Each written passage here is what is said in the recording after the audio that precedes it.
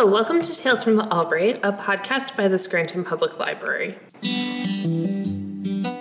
Today we are here with Brianna with our next book discussion. It is about This Is Not a Book About Benedict Cumberbatch by Tabitha Carvan. The basic premise of this book is find something that you enjoy and can find pleasure in regardless of what anyone says. Yes. So the vast majority of the book, she goes into the female experience specifically and how women in society are kind of encouraged to let go of their hobbies and focus on being a mother and taking care of a household, and kind of like you're not a professional if you have fun hobbies type of thing. And with her, the turning point was when she had her children, and then one day just started watching Sherlock and became obsessed with Benedict Cumberbatch, which I feel like a large chunk of society did, especially during the 2012-2014 period. Yes, that was a big phase in the world. It was. Benedict Cumberbatch's takeover, yeah. And all the varieties of his name and everything. Yes, that's what my husband loves the most, is making fun of his name, as she mentions in the book, like the name generators of his name and everything. Yeah. And I believe she talks to like a linguist at one point about how the different names come up. Yes, yeah, like it has to have a certain consonant position and certain vowel sounds that fit to like sound like his name in that comical way that Benedict Cumberbatch comes out, you know? Yeah. On page 157, she has a paragraph that starts with, because disavowing our past selves is part of the fabric of the female experience too, isn't it? It's not that baffling. We shoot our memories in the head, but it's in self-defense, a preemptive strike against the future denigration for loving the wrong thing or loving it in the wrong way, or being the wrong kind of girl. We're not like that anymore. You can't hold it against us. We're always staying one step ahead, holding ourselves to account, acting our age, always on the outside looking in. You can't get hurt that way, which is good, but it's hard to cultivate a coherent sense of who you are when it's built on how you seem. Yeah, I think that's such a powerful, like, idea, because like she said, like, anyhow you mentioned, it's about the female experience, and it's so true. Her example is like men who are obsessed with sports and their favorite sports team is their entire personality, and that's socially acceptable. And it makes me think, like, reading that about like my husband is obsessed with retro games. Like, he loves the original NES and Super Nintendo, but like that's cool and socially acceptable to be into retro gaming, even though he just loves childhood video games. But when girls do it, where we're obsessed with something like a boy band, that's cringy. It's like a different standard. Or when a female is obsessed with something that is considered standard male obsession acceptable. Like females getting into sports. It's hard because there's such like you're a fake fan. You're only in it to look at the dudes. Like there's such that culture to it. Too, that it's very hard. I know, well, I watch hockey. That's not surprising to anyone who knows me. But even there, I know recently there was a whole scandal because the one major media figure essentially said that 90% of female fans are fans because of the one guy that plays on the one team. And I feel like that's what females encounter when they try to get into something that's a typically male-dominated obsession. Yes, and it is so common, like you said, because we actually went to Boston to see The Contortionists, which is a progressive metal band that my husband loves. And when we were there, he made a comment about how the only women at progressive metal concerts are wives and girlfriends. But then we stood behind this woman who was in the coolest jean jacket, covered in patches, and was going ham dancing. Like, she was so excited, and she loved them so much. And I wanted to be like, it was too loud for me to be like, I told you so. Look at this woman. She's enjoying it authentically. Yeah. And then I feel like I resonated with the part where she was talking about how her coworker has like the sports tattoos. But like, you know this, most people know this. I have my nice little Doctor Who tattoo that I made very like, if you know, you know type of a deal. And I think females have to think about that more. Yes. Because of this notion that when you grow up, you can't love things. You have to be productive, and you have to be like serious, and you have to be a go-getter, when really people are very complicated and convoluted. Yes. And it's like, I think it's perfectly valid to have things you're passionate about. Like I have a very good friend from college who is very similar to Tabitha, who writes this book, because her thing was she was obsessed with One Direction, specifically Harry Styles, for the longest time. And then as she sort of grew out of that obsession, she's now obsessed with Adam Driver. And she does the same thing that she talks about in this book, where she has seen everything that Adam Driver has ever been in, especially because he's in, you know, like Star Wars and all of the, oh my gosh, there's so much that man has done cinematographically. And I think it's one of those where I never thought hard about her passion for it. I think we all used to tease her when she liked Harry Styles. We thought it was funny. We thought it was weird that she would go to all these concerts. We're like, okay, you've seen him like 7 times. You're good enough. But like, she just was so passionate about it because it just made her genuinely happy. Yeah. And I think that's really what she gets to at the core of this book, is that you should have something that you find joy of. There, in the beginning of the book, she talks to a woman who goes to a therapist because she's like, I don't know what's happening to me. Like, I feel like I'm losing control of her life. And the therapist is essentially like, you have a hobby, ma'am. Yeah. Like, you're fine. Yeah, like she thinks she has a pathology, but the therapist is like, it's not pathological. It's just you have a hobby that you are passionate about, and there's nothing wrong with that. And I think that gets to your thought you had mentioned of like hobby versus obsession when we talked last about this. Yeah. And then I think another interesting point in this same area is on page 143, where she talks about people asking her if her husband approves of her hobby. She states, because when you ask, what does your husband think of all of this? What you really want to know is, have you performed all the necessary psychic labor to make sure your feelings are, you know, okay to share? And I think that's a very prominent part of, not even like just husband, but like society, of being like, I like this thing now. What are your thoughts? Let me know if it's cringy or shameful or bad. Yes.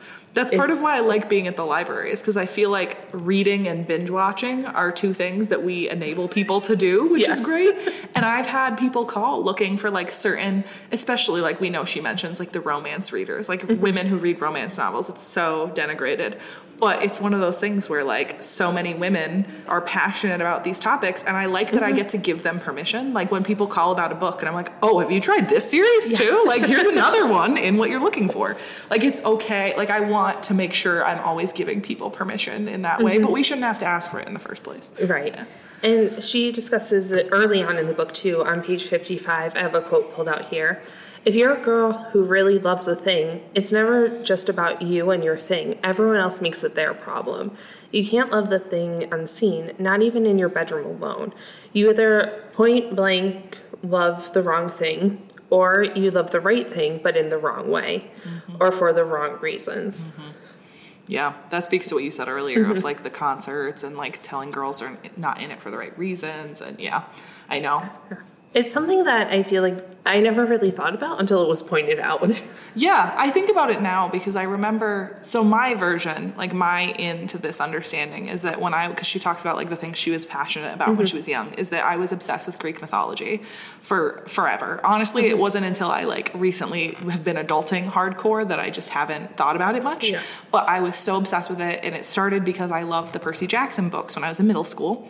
But then I remember it got to a point when I was in high school when I was really delving into the mythology and Tumblr and all the places you could find stuff on it, and people would mock it, and they would say, oh, well, you're just a Percy Jackson fan, or like you're just in it because of the Percy Jackson books, and that's not a good enough reason, and you're not a real intellectual about it, that sort of thing. And I think that's really what you just run into a lot of in society itself. Gatekeeping, man. Yeah. It's tough.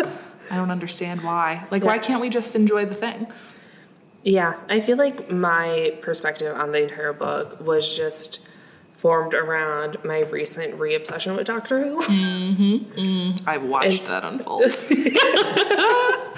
No, you came into it a bit later. Oh, wow. Oh, you already did. That was you already in it. Cool. Yeah, no, because I went through a phase in, like, undergrad. Yep. And that's where it started. And then it just like kicked back up again. Yeah. Just because I'm a person who I want answers. Yeah. So I'm like, I need to understand. Yes. So it just started, I'm like, oh, what's this weird lore that I'm reading about online? Let's go find it out. And then it just spiraled out of control from there. Yeah. Because it's so old. Right. In terms of like modern day pop culture. That I was just like, I need to understand. Yeah, I feel like mine is more, I'm drawn to things because of like the fact that they explore really cool questions, but also are fun. And I've been thinking about it. So this book inspired me to think more about that. And it like reminded me of how much I loved Greek mythology and how now like the modern version is there's a lot of like Greek myth retellings, like Hades and Persephone stories that are making into a lot of romance novels. And I read a couple of those, but I would like feel guilty about reading them because I'm like, this is not quality literature. But then I felt the same thing with my viewing because I also like historical dramas and things. But I always would get made fun of for watching historical dramas like Rain, which is, I love it. It's one of my obsessions. Watch Rain all Oh my gosh, I love that show. And it was one of those shows where it was like cringy in a way because it's like romance and it's like modern stuff, like modern feminism put over all this stuff. But like I just loved the characters and the things it would like talk about. And it felt so like just so much fun. And I felt that too with I've fallen into the whole Bridgerton that everyone's been obsessed with. And I resisted it very hard at first because people like criticize it for being like, like so cliche women's storytelling. But I remember watching it and thinking like, wow, this raises a lot of really cool, deep questions about like who we are as people and like relationships. And I'm like, this is so good, but it's in fun, cool, historical dress. Yeah. So it's like, I love that. And I don't want to feel ashamed for loving that, you know? On page 41, she goes into, when something benign as a hobby comes to feel transgressive, what has gone wrong there? Why does an objectively good thing, like a new passion, trigger an identity crisis? And I think that really goes into it of feeling that shame and, is this too cringy? Even though you honestly enjoy something is very much what I feel that gets to. Yes, I think it's one of those where it's easy for us to see all the judgment and the criticisms and the things that people bring to the table. And it's hard because you just want to authentically love it. And you can understand that there are things wrong with it. But that ties really well to one of my favorite parts of this book, which was when she interviews the medieval historian about her love of Benedict Cumberbatch's Sherlock. This woman talks about how she got into being a professor of medieval literature because she loved medieval literature. Like she said that when she would teach the Canterbury Tales, it brought her so much joy. She genuinely loved it. But the academia has this tendency to want to criticize everything to show you're looking at it intellectually. But then at the same time, a lot of it is just that constant criticism that she felt was like destroying her love for this literature. And I think that's a lot of what we do is because, sure, a lot of the things we like are problematic. Like some of these shows probably are definitely not historically accurate. Oh, absolutely and not. And there are like so many problems. But like, why does that criticism need to take priority over the joy it brings people in that way? You know, if it's not hurting anyone, I think, which is what she's getting at. Yeah, if you're watching a modern show for historical accuracy, you're always going to be disappointed. Oh, yeah. Like, that's not what you're in it for. We're in it for, like, the stories, and the setting is what makes it immersive and fun, but you're in it for the storytelling and the characters and all those parts of it, And then when she was talking to the medieval historian too, she goes into the context of fan fiction, which is so bizarre to me to read in a book, just because I grew up in the era where you don't talk about fan fiction because you will get sued. See, and I am only a few years younger than Alyssa, but I remember in middle into high school, it was starting to like really blossom. Like it was becoming more of a thing that people were like, oh, we can do this fan fiction thing.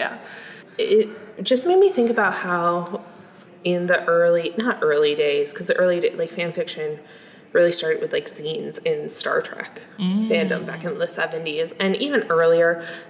Some classical literature is fan fiction of other classic literature. Yeah, it goes back far. Yeah, but it just depends on if it's like accepted or not.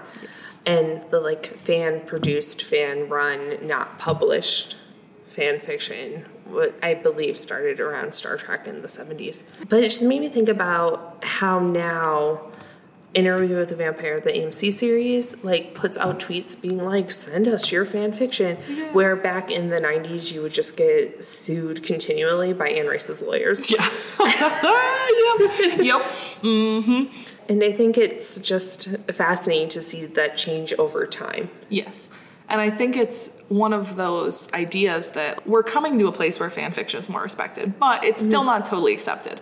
It's still considered not quite, like, especially if it's not published formally, like there's still those barriers, but at the same time, I think seeing, like how she talks about in this book, like there are whole worlds that people create out of, like in her case, she's talking about Sherlock. I've read so many Harry Potter fan fictions, and just the depth of worlds that people have created around that is just so neat. And we see a lot of it is becoming more real, like how people talk about how 50 Shades of Grey is a Twilight fan fiction, and then there was the other one that was a fan fiction of that. Oh, I forgot. It was like the Harry Styles one. The After? Yeah, After. Yep. Like there's so many of those, and my favorite is Lore Olympus is the new graphic novel series that was a webtoon, I believe is what it was.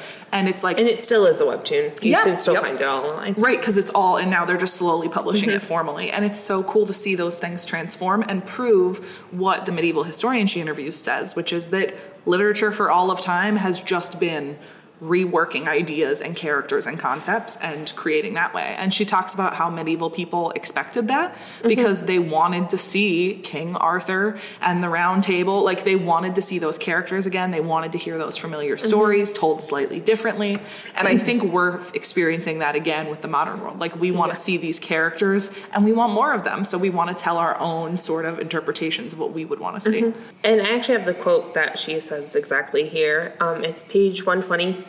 And it is, what people in the Middle Ages valued as original was a creative recombination of inherited materials. I love that phrase because that is fic, the recombination of inherited materials. Everything that a person wants just jumbled up in their brain and written out. And now it's like, if you want to read King Arthur today, but you want a modern version, here you go. Yeah. And it's easy. Yeah, like it's so cool. There's a lot of, and that's part of why I love working with our young adult collection, is I think a lot of young adult literature embraces this idea. So I read a book, I can't remember what it was called now, but it was a retelling of Little Women during World War II. So it was all of the sisters, the March sisters, and it was just a telling of their lives as if it were all taking place during World War II instead of the Civil War. And it was like Jo works in a factory. Like they take the characters and they do what fan fiction does. They reimagine them in slightly different situations, considering these things. I just think it's so much more fun that way because you get to take something you love and explore it in more different cool ways. Yeah, and going off of that, she also discusses towards the end of the book about lists of interest. And she talks about her friend who everyone kind of always asks, like, when are you going to redo your house? And she's like, it's not on my list of interests at the moment. And, like, actually wrote up a list. And she suggested doing that. And she talks about, I believe she asked her sister, and all her sister could come up with for an interest was gardening. And then took a breakdown over it. Yep. And I think that concept is really interesting. Like, make a list of what you enjoy. Yes. Like, I scribbled in the margins of things I enjoy, and I'm like hiking and puzzles and needle crafts and going to hockey games. And then she goes further and is like, which one of these aren't productive?